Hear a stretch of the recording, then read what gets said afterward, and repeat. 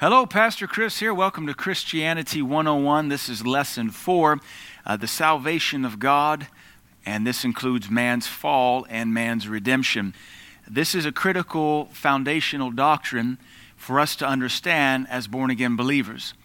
One of the critical foundational doctrines of Christianity is understanding the doctrine of original sin, understanding that man is not inherently good, that man has a sin nature, man must die, man will die, man is sinful, and man therefore needs a redeemer. The common New Age philosophy of modern society is that man is inherently good. This is part of Gnosticism, this is part of New Age doctrine, this is part of pop psychology. And so because those heresies are so prominent in our culture, in our education system, and in our communities, we have to reestablish or reaffirm or constantly reteach the doctrine, the foundational doctrine that man is a sinful creature, man needs a redeemer, and man can only be saved through the atoning work of Jesus Christ on the cross. One famous psychologist I've studied a lot was a man named Carl Rogers. He's been called the most influential psychologist you've never heard of. And his most famous thing he's ever presented or contributed, that's it, his most famous contribution to psychology and culture is his theory called unconditional positive regard. So we break that down for a second. Unconditional positive regard. And what that theory said, or that philosophy, whatever you want to call it, it said that man is inherently good. Man has goodness within him. And man is capable of infinite good if man can always be unconditionally regarded in the positive sense. That means without question, unconditionally, if you will treat man good and always assume the best of him, he will only do better. And so his theory also says, if man fails, it's because someone has been critical of them, judged them, or treated them less than positive. Therefore, man is not responsible for his own shortcomings. How other people treat him is the problem. You can see the problem with that line of reasoning. He is the one who coined and made very established, or caused to be very established in our culture, the expression, "Who are you to judge?" He famously said, "Who are you to judge?" That was 1958, 1960, something like that, 65. And now everybody says that. "Who are you to judge?" Or, "I don't want to judge." But that's not biblical. We are to judge, not to damnation, but we judge right is right, wrong is wrong. If we can't judge, then we should retire every adjective and adverb because those are objectifying or descriptors that describe things. That's the definition of an adverb. It describes the verb. It modifies the verb. Or an adjective. It modifies or describes the noun. Anyway, all that aside, we have to reestablish the salvation of God. And that man is not inherently good. Man has a sin nature, and it is appointed unto man once to die. As Paul said, I was alive once, then the law came, sin revived, and I died. So let's look at this. Let's look into our curriculum here. God's perfect will is for man to have constant and continuous fellowship with him. That's what God wants. That's the original intent in the garden. God made man. And then he made man, Adam and Eve, and they fellowshiped with each other, and they fellowshiped with God in the garden. That's what the Lord wants, fellowship. This has been his will from the beginning. God had fellowship with Adam in the garden. God didn't want Adam working alone in the garden, keeping it, tending it, guarding it, naming the animals, caring for them. He wanted to be with Adam doing this work for God. Satan did not like to see God fellowshipping with his finest creation. I see this as a manifestation of jealousy. Satan having been cast out, Satan having been rejected because of his rebellion and his unwillingness to maintain his first principality, as the book of Jude says, is cast out and cast to the earth. And so we can see perhaps an air of jealousy. What is this new thing God has made? Job is very clear. Job 38 says that God made the angels before he made the earth and before he made man. So now that he's made man, it's almost like the jealous older brother, so to speak. Not that Satan's our brother. We're not Mormons. That's Mormon doctrine. Satan's not our brother. Satan's a creation created before us, rejected for sinfulness. But you can see the parallels that now there's this new creation that has a spirit being like the angels do. But now he has a temporal body, and God is fellowshipping with Adam. And you can see Satan says, I don't like this, and I'm going to pull them down just like I pulled angels with me. So Satan deceived the woman, and she gave the fruit unto her husband, and he ate it, resulting in sin, or we call that original sin. This act of disobedience caused them to die spiritually and lose fellowship with God. We understand this. This is the story of original sin.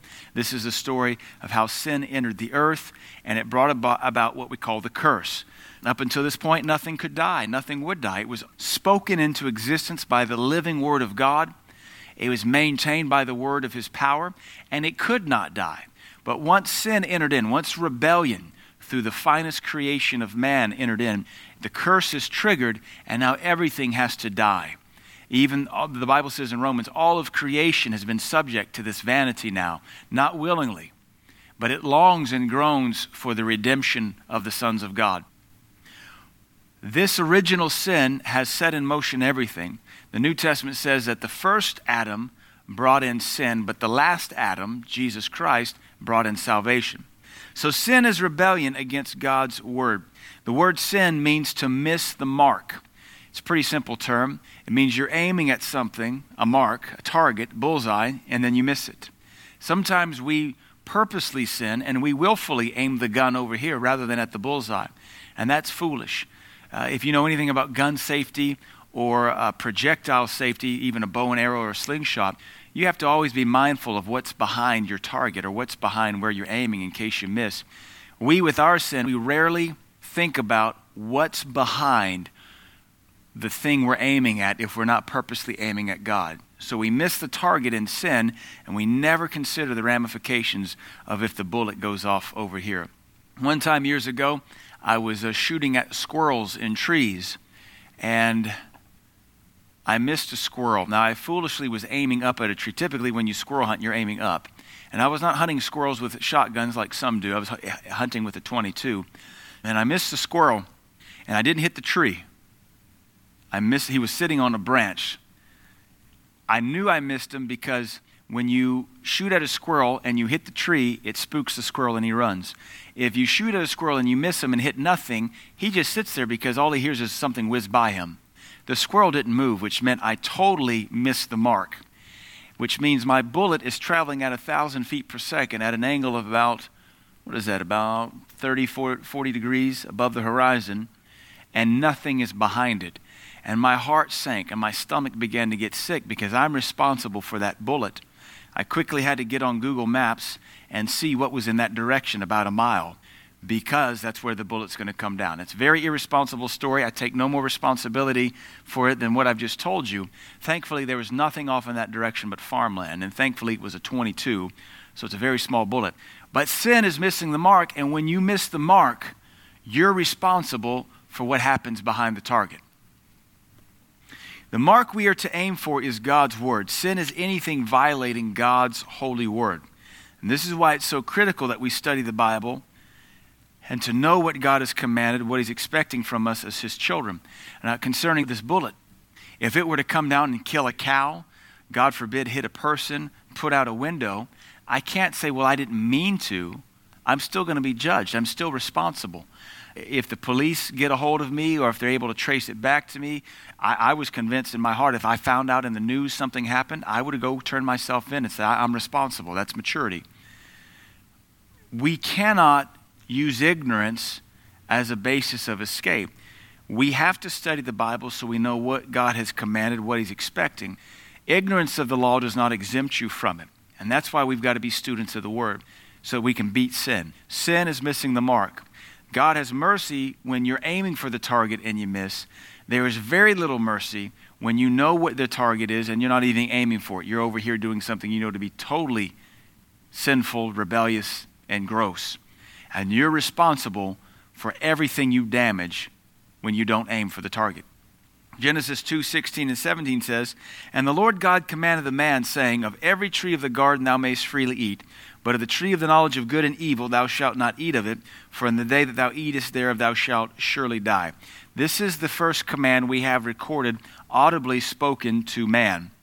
And it has to do with the tree of the knowledge of good and evil. Everything was available. There was one thing that was prohibited. He said, don't eat it. He didn't say you couldn't play in the tree. He didn't say you couldn't pluck the fruit and throw it at each other like hand grenades. He didn't say you couldn't touch the tree or put a garden under the tree. He just said, don't eat of the fruit thereof. This is the first commandment God ever gave to man. To disobey it was rebellion and sin.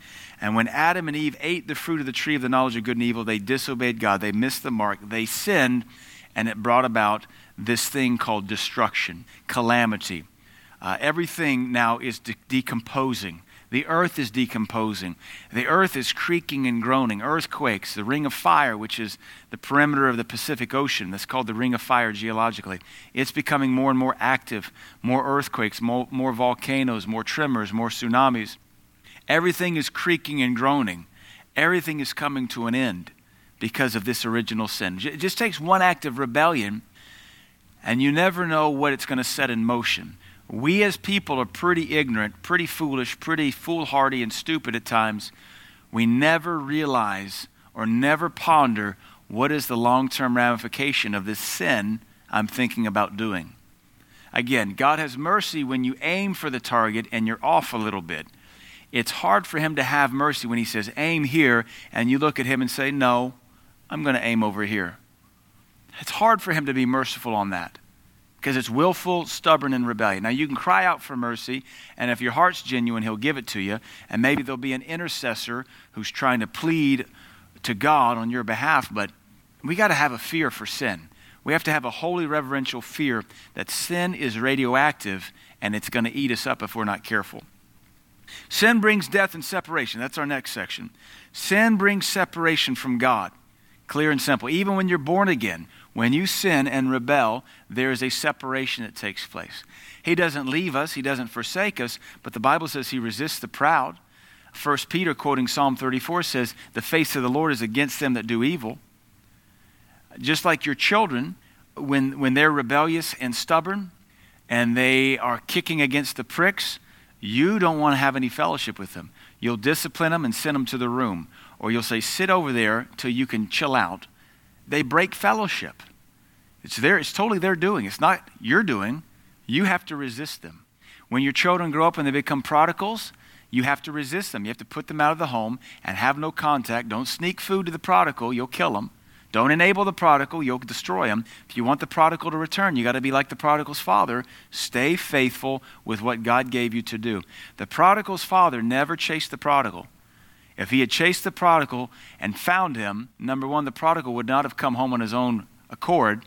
And number two, everything the prodigal's father abandoned would have wilted and perished, and there'd be nothing for them to come back to. All the prosperity would have turned to nothing.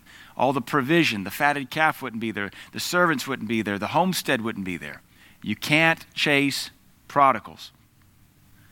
The penalty for violating the commandments of God is death. For the wages or paycheck of sin is death. We forget that sin still pays the same wage, which is death. Some sins have a bigger paycheck. They have a bigger hourly rate. Other sins are maybe pennies on the dollar. But make no mistake, all sin has a paycheck. And we never know when that paycheck's going to be issued. We never know when the paycheck's going to come in the mail. We never know when the paycheck's going to cash. We need to be mindful that the wages of sin is death. Certainly, Adam and Eve died. They died instantly. But they did not die physically instantly. They died in their spirit man instantly. The Lord said, in the day that thou shalt eat it, thou shalt surely die. God's not a liar. Paul, echoing the same thing, said, I was alive once, but when the law came, sin revived, and I died. He's not talking about a physical death because Paul is alive to write that in the Romans epistle. So what is the death he's talking about? Spiritual death. The day that Adam and Eve rebelled against their God, they died spiritually. That's why you now must be born again. Adam and Eve were living souls. God breathed into them the breath of life. But when they rebelled, they died to God spiritually. And at that point, they needed a redeemer. They did not die in their physical bodies, they died spiritually. It took them over 900 years to physically die. Consider that. They were so invigorated with life, so fellowshipped and marinated in the presence of Jehovah God, that even though their sin has caused death and spiritual judgment for 6,000 years, and their sin has in effect caused the domino effect that has sent billions to hell, that the power of that sin was so great, yet the life of God still coursing through their being was so strong, it took their bodies 900 years to fail and to die. They died instantly in their spirits. Because they died spiritually, they lost the glory of God and they found themselves naked. Before they were dead spiritually, they were clothed in the glory of God. And once their eyes were open and the glory of God had departed them, they were able to look down and realize our parts are showing. And something on the inside of them made them feel guilty and dirty for that. Now consider, we know the Bible says they made to themselves aprons of figs, but who are they dressing up for? Their husband and wife. They run around naked. There's nobody to shield their nakedness from. But I believe what you see is the guilt conscience.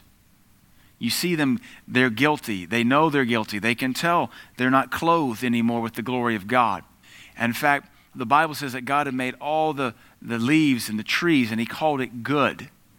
And so what they did was they took other things that God called good and they tried to clothe them with other things they had heard God said that is good.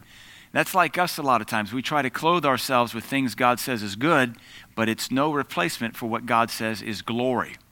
And really it is kind of a picture of either walking by faith and pleasing God out of your heart and the glory of God clothing you today, or you being backslid and trying to compensate for it with good works, and so then you try to clothe your life with good works. Either way, they know they're wrong. They know they're guilty. They know something has massively changed, and it's got to be covered. They lost fellowship with God. They lost their home in his garden, and things were made very difficult for them until the day they died their physical deaths. We want to make sure that this first message, this first example of sin and all of its ramifications, we want to make sure it rings true in our hearts today. Because if we start sinning now, if we start willfully sinning, willfully partaking of things God has forbidden, you have the promise of the same paycheck coming to you. You'll lose fellowship with your God. You'll lose your home or your place in his kingdom, his garden. Things will become very difficult for you until the day you physically die. I wrote a book about Samson, and in it I talk about not all death is physical. Sometimes death is called divorce in a marriage. Sometimes death is called insanity, and you have to go to the loony bin. Sometimes death is called physical sickness and permanent disease. Sometimes death makes your life so miserable you beg to die, and then depression and suicide sets in. So let's consider Adam and Eve and be nothing like them in our daily walk with Jesus if we're going to rebel. Let's be what they were before they sinned, which was in fellowship with the Lord, obeying him, tending, guarding, guiding, keeping that which he's given us. All right. The sin nature is our inheritance from Adam. Thanks, Adam. Couldn't you leave me like granddaddy's belt buckle, or couldn't you leave me maybe your Studebaker car, or maybe a good old hunting shotgun, or maybe grandma's Barbie collection. Maybe some of you ladies collect the old-fashioned Barbies. I don't know what your family heirlooms are that you're looking forward to inheriting, but from Adam, you know what we get? Sin. Thank you, Adam. Kind of as a side note, there is a doctrine or a theological hypothesis that's worth mentioning here. Some believe Adam did not go to heaven. There are some who have studied the scriptures. Until I heard this, I'd never even considered it, and I kind of like the way it sounds. There's no reference of Adam in the Hall of Faith, and you think he might be there being the first man ever made, but the Bible jumps to his son, Abel.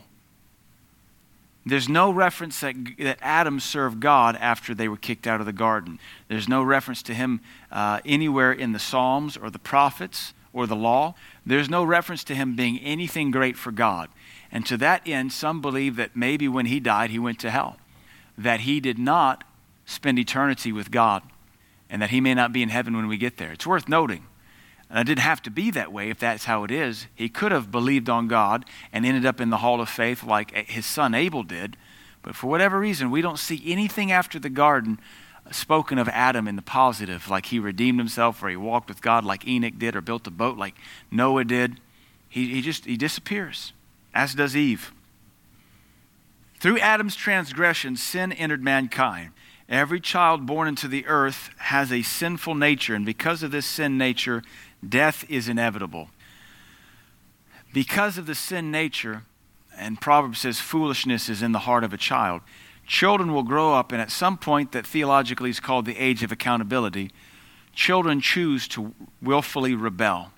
They choose to willfully sin against mom and dad. That's the authority in their house. Supposed to be anyway. Sometimes they're orphans, sometimes they're in foster care. We'll just take normal God-intended family. Children about the age of 3, 4, 5, 7, 8, they rebel and they commit their first willful, known act of rebellion, like Adam and Eve did. And at that point, our doctrine says they die spiritually. Now, I like to mention my daughter Abigail. She got born again when she was 3, which some people would think maybe that's unreasonable. How can you know? Well, when you're spiritual and you walk with God, you know.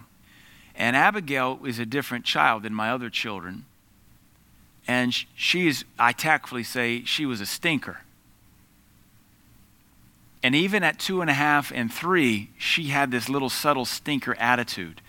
And I would often tell Mom, I said, this one just doesn't like me as much as her sister does. And my wife would say, well, she's just 2, spend more time with her. But there was just this kind of stinker attitude. But we've done this with our kids. We begin to talk with them when they get old enough about the things of God. Honestly, we never stop or start talking with them about God. It's just always God. So we begin to talk about being born again and having Jesus come and live in your heart and being saved and receiving Jesus and talking to them about Jesus. And we do this at night when we're praying with them and laying down in bed with them. And Absie began to ask about salvation, and I want Jesus in my heart. She began to ask questions which let you know faith was coming by the hearing of Mom and Dad talk about salvation. And one night, my wife said, I think I was out of town. My wife said, I could just tell she was ready. She'd been asking questions for several days, several weeks maybe. She was just ready. And I believe it went something to the effect of, Mommy, I want to ask Jesus into my heart. This is a 3-year-old. And so she did. Mom prayed with her, and she gave her life to Jesus. And I can testify as her father, the kid was noticeably different. We're talking about a night and day change in a 3-year-old. She went from being a stinker to being joyful, to being happy, to being playful. Something changed in her. She was born again. Now, I don't know to say, did she rebel? She was a pretty big stinker at 2.5 and 3. And she had a strong little will, stronger than her older sisters. But that was being born again. At some point, she died because there was a noticeable change in her countenance, in her soul, in her personality after she got born again. Amen. Every child born into the earth has a sinful nature, and because of this sin nature, they will die eventually.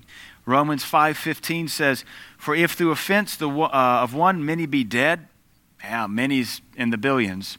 Romans 7:17, now then, it is no more I that do it, but sin that dwells in me, for I know that in me that is in my flesh dwells no good thing.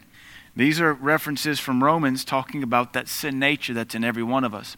God knew Adam would fail through sin, causing death to enter the world. And in order to redeem man from sin, God prepared a Savior so he could once again have fellowship with man and be with him for eternity. So God is God. He's eternal. He's infinite. He's omniscient, omnipresent. These are just big fancy words for saying he's God. He knows everything. He sees everything. He's everywhere at all times and all places. So in his omniscience, his ever knowledge, his eternal knowledge, he knew that Adam and Eve would sin, and he had already prepared his son to be the lamb slain from before the foundation of the world. And so that game plan was already in place before Adam even took his first step of rebellion. Genesis 3:15, the Lord prophesied and said, I will put enmity between thee and the woman, and between thy seed and her seed, and it shall bruise thy head. Her seed, that's prophesying of Jesus, Jesus shall bruise your head, Satan, you serpent, and you shall bruise his heel. So Jesus destroyed or crushed Satan, though Satan killed him on the cross. We see that a heel got crushed or bruised, but yet that heel is the same thing that destroyed Satan's power. Amen.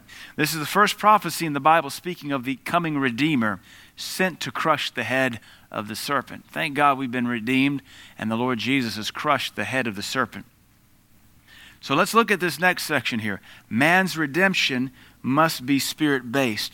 We died spiritually, therefore we must be redeemed spiritually. Man died spiritually, therefore we must be redeemed spiritually. Because man is a spirit, and because man dies spiritually when he sins the first time, man must be redeemed spiritually. What that means is the blood of bulls and goats will not redeem us. Good works, feeding the hungry, social activism, social media, hashtag slacktivism, giving all your money to the poor, being nice to your neighbor, taking care of widows, that is not enough to save you. Your redemption must be spiritual. And man must receive salvation inwardly, not merely a change in the flesh. The only way this flesh can be redeemed is to die and then be given a glorified body. Jesus said the flesh profits nothing. That would include trying to save yourself through good works. In my own life, I've done this. I know you've done this because you're human too. There's been times when we sin, and in order to show God how sorry we are, we try to compensate for it by lots of good works. And we do what we know to do even better than before, trying to outrun or out-redeem or outpace the sinfulness for which we feel guilty. That's a works mentality. Now, you should maintain good works, and you should do it with all of your might. But when you sin, all you can do is say, Lord, forgive me. I have sinned. I have rebelled against your word. Wash me, cleanse me, restore me, and receive me again. That's all you can do. And now, Lord, that you've redeemed me and cleansed me and washed me, I'm going to go back to serving you again with all my heart, mind, soul, and strength. Jesus said the flesh profits nothing. It is the spirit that makes us alive, and a dead spirit must be born again. A dead spirit must be born again. This is the salvation of God, to be born again, not of corruptible seed, but of the incorruptible word of God. So when we got born again because we heard the incorruptible seed of God's word preached to us, and it brought a faith, and the Holy Spirit convicted us by that word going forth, and at some point we humbled ourselves and said, Lord, I need a Savior. Lord, I need redemption. Lord, I'm miserable. Lord, save me. And it was a supernatural process. There was no amount of good works we could do to come down to the altar to be born again. We answered the altar call. We answered the call to prayer. We prayed with somebody in private. But there was no works we did in that moment to be born again. It was a total inward spiritual transformation. Outwardly, good works can never revive nor give life to a dead spirit. The world is doing everything they can to be a good steward. And we have this new kind of goofiness called creation stewardship, which is really environmentalism wrapped up in church lingo. We have all this slacktivism and social do-goodism and equality and who knows all the next good stuff people are going to try to do, but it won't redeem anybody. And honestly, all this hashtag new movement of social justice, the Bible says be good one to another. The Bible says stand up for justice and equity. The Bible says love covers sins. If people would just be a Christian, all this other stuff wouldn't need fixing. We're just focused on the Word. Only the Spirit who raised Christ from the dead can raise a dead spirit to life again. Romans 8:11 says, and if the same Spirit that raised Christ from the dead dwell in you, he shall quicken your mortal flesh by the same Spirit of God. So let's look at what it takes to die spiritually. It only takes one sin. It only takes one sin to die spiritually and go to hell. A lot of folks say, well, I don't think I'm going to go to hell. Why? Well, I've done good stuff, I've done good works, and I think I've done more good than I have evil.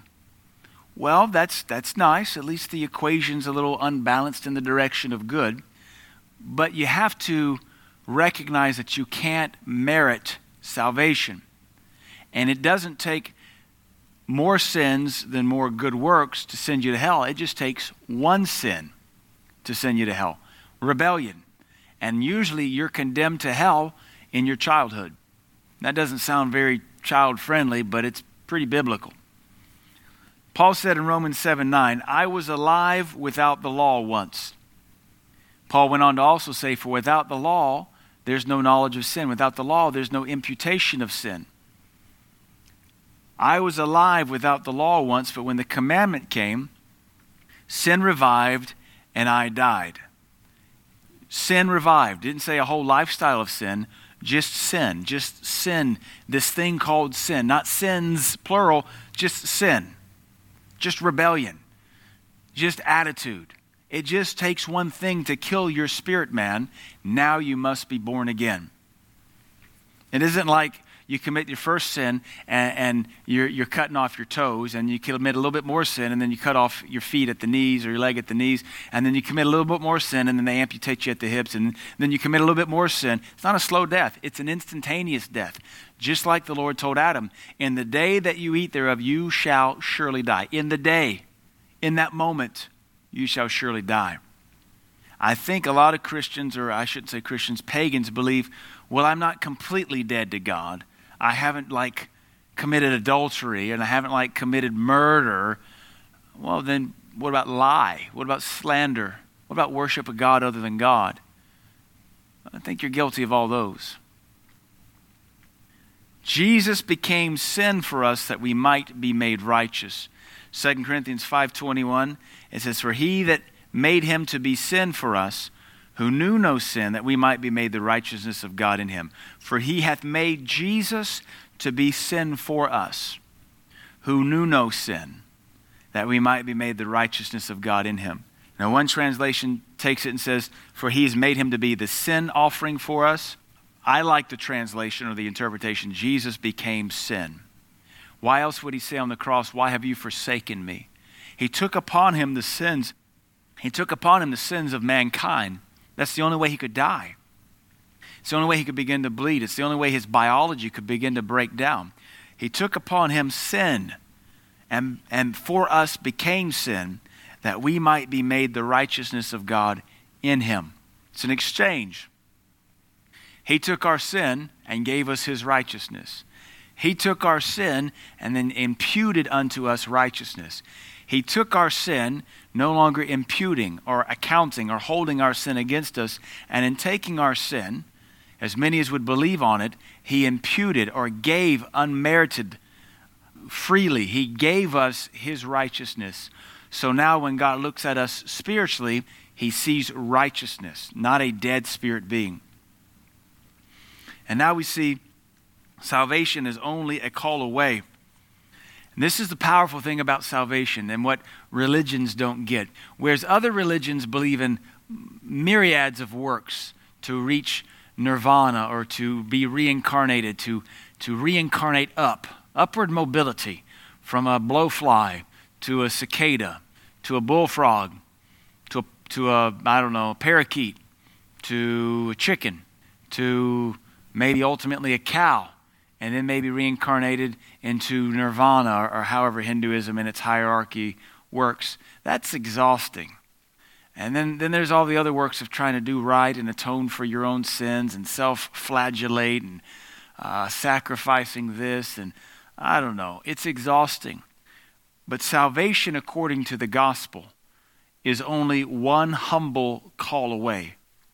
Romans 10:9 says that if thou shalt confess with your mouth the Lord Jesus.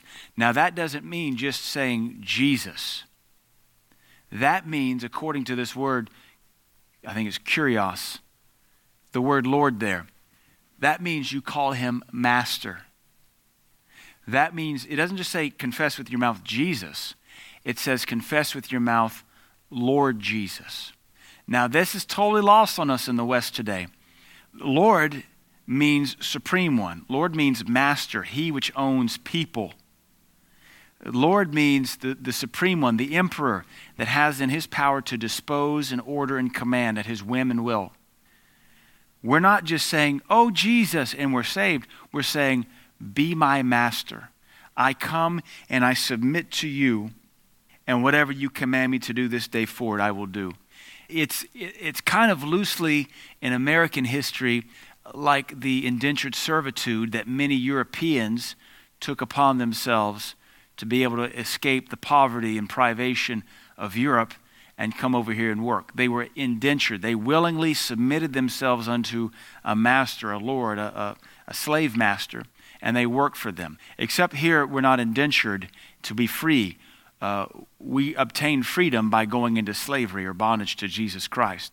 I don't use the example of the slave trade out of West Africa because those people were not free. Those people were sold by fellow Africans who were intertribal in their warfare. Intertribal warfare in West Africa, and honestly, even during the days of Livingstone in Central and East and South Central Africa, that slave trade was also intertribal. Tribes fighting among tribes would defeat their neighbor tribe and then sell them to the whites into the slave trade. Livingstone fought against this, as did many other European Christians. And there's the one, Wilberforce. William Wilberforce is one of the greatest names in abolishing the slave trade in England and Europe. We don't use that picture because they had no say in it. They did not come and willfully submit. They were sold by fellow Africans to white, Portuguese, British, French, German slave traders, and even Muslims out of Zanzibar on the East African coast, off the coast of Tanzania, Tanzania. Muslims have been wonderful, I say sarcastically, in the slave trade for 1,000 years. But there's still this word that Jesus is Lord. He is Master. He owns us. So I think we've cheapened salvation for some. We've taught people, call upon the name of Jesus and thou shalt be saved. It says, with your mouth, call him Master. Fall down at his feet and commit your life to him. And what takes place in that relationship that we don't understand as Westerners because we're so democratic and have our opinions in our Twitter accounts is we fall down at their feet and say, take care of me and I will be yours to command. Provide for me and I will plow your fields. Defend me and my family and I will give you every ounce of my life. That's what it means to be in a master-servant relationship in the New Testament.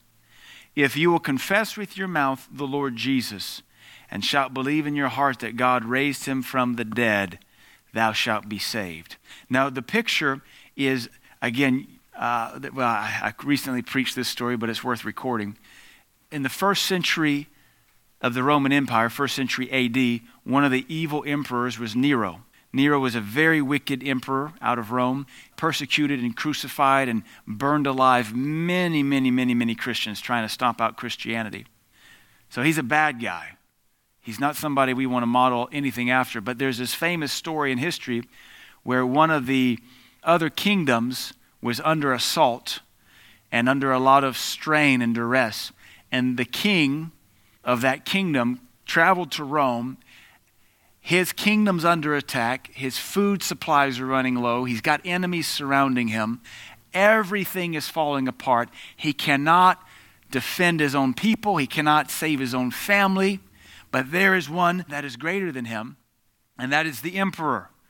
We would say Lord Nero, because it's the same word in the Greek. Emperor, Lord Nero. He travels to Rome and he falls down at the feet of Nero. This is a king now, falling down at the feet of another king and says, Emperor Nero, if you would receive me, I want to make you my master and I want to submit all that I have to you. And he falls down before Nero, and Nero stands up and he lifts him up and he says, you have done wisely in making yourself my servant. For now in making yourself my servant, all that I have is yours, and I will defend you. That's exactly the pattern we see in this famous passage. If you will fall down and call upon the Lord Jesus and make him your master, and then we add this critical condition and believe that God's raised him from the dead, you'll be saved. What did Nero do for this little king? Saved him, delivered him, protected him. Now that's all in the natural, but we're talking about in the spirit realm here. When we are born again, it is not some cheap prayer at the altar. It's never meant to be a cheap prayer. Sometimes we make it cheap. What we're teaching the people to do is they are coming and surrendering all that they have to the lordship of Jesus Christ. And they are making him God and King. And he says, rise, I'll defend you. I will save you. I will protect you. I will fight for you. Amen. Salvation has already been paid for, but it is obtained by believing in your heart and confessing with your mouth. Not just the name of Jesus. If it was just the name of Jesus, then as I often kind of talk about in the Latino cultures, they name their kids Jesus, which is Spanish for Jesus. It's a very common name among the Latino communities and populations, Latin America. Well, if it's just about saying the name of Jesus, then every time Mama Rosa or Mamacita calls her son Jesus, she's getting saved again and again. It's not that. It's not the name just by itself. It's the lordship. It's the honoring and recognizing and calling upon that name. Jesus redeemed us from the curse of the law. Until Jesus came, we were under the law of Moses. This law came with a curse. If you didn't obey the law, curses came upon you for being wicked. But Jesus redeemed us from this curse. So I want you to understand part of our salvation is being redeemed from the curse of the law. Galatians 3:13 and 14 says, Christ has redeemed us from the curse of the law, being made a curse for us. For it is written, cursed is everyone that hangeth on a tree, that the blessing of Abraham might come on the Gentiles through Jesus Christ, that we might receive the promise of the Spirit through faith. The blessing of Abraham wants to come upon us through the new birth. It wants to come upon us through our faith in Jesus Christ, that we might receive this promise of the Holy Spirit through faith. The threefold curse of the law is this: spiritual death, which we've been redeemed of or from, sickness and disease, and poverty or lack. What that means is when we get born again, he redeems us from hell, he redeems us from sickness and disease, and he begins to be our divine provision. I don't like the term prosperity anymore. It has such a nasty blah to it. But I like the term provision, divine provision, because every father has provision for his children. Jesus' death upon the tree, the cross, redeemed us from eternal death and separation from God. It redeemed us from all the works of the enemy, which according to Acts 10:38 is sickness and disease. How God anointed Jesus Christ of Nazareth with the Holy Ghost and power, who went about doing good and healing all that were oppressed of the devil. Apparently everybody Jesus healed was oppressed of the devil. That's part of our redemption. And the Lord redeemed us from poverty and lack. And with our salvation, we have the promise of a divine provision. He said he'd never leave us nor forsake us. He told us to be content with such things as we have. And he said, my God shall supply your needs. That's provision. This is our redemption. This is what happens when we fall on our knees and we don't make Jesus simply Savior, but we make him Master and Lord. Amen. We have other scriptures there. Psalm 103, bless the Lord, O my soul, all that's within me. Bless his holy name. Forget not his benefits. Who forgiveth all my iniquities, who healeth all my diseases, who renews my strength like the eagle, who redeems my life from destruction. Amen. 1 Peter 2:24, he himself bore our sins, by whose stripes we were healed. Philippians 4:19, my God shall supply all your needs according to his riches and glory by Christ Jesus. And Psalm 35:27, I have no idea what that verse says. You'll have to look that one up on your own. Amen. I trust you've gotten something out of this and you've been encouraged. If nothing else, as a Christian listening to this, see what areas of your life you can submit to the Master, to the Lordship of our Jesus, our Savior. Jesus refers to himself as friend only 3 times in the New Testament. One is in reference to Abraham, one is in reference to Judas, the other is in reference to the apostles at the Lord's Supper. He's referred to as Savior 24 times in the New Testament, but he's referred to as Master or Emperor or Lord almost 670 times in the New Testament. Jesus wants us to make him Lord, and you cannot do that without submission. That is part of our redemption. Amen. Father, I thank you for Christianity 101 and Pod School and these lessons. Bless all those that listen to this in the future or watch it on video. Bless those that download it or stream it. May they be enriched and challenged to have a closer walk with you. In Jesus' name we pray. Amen.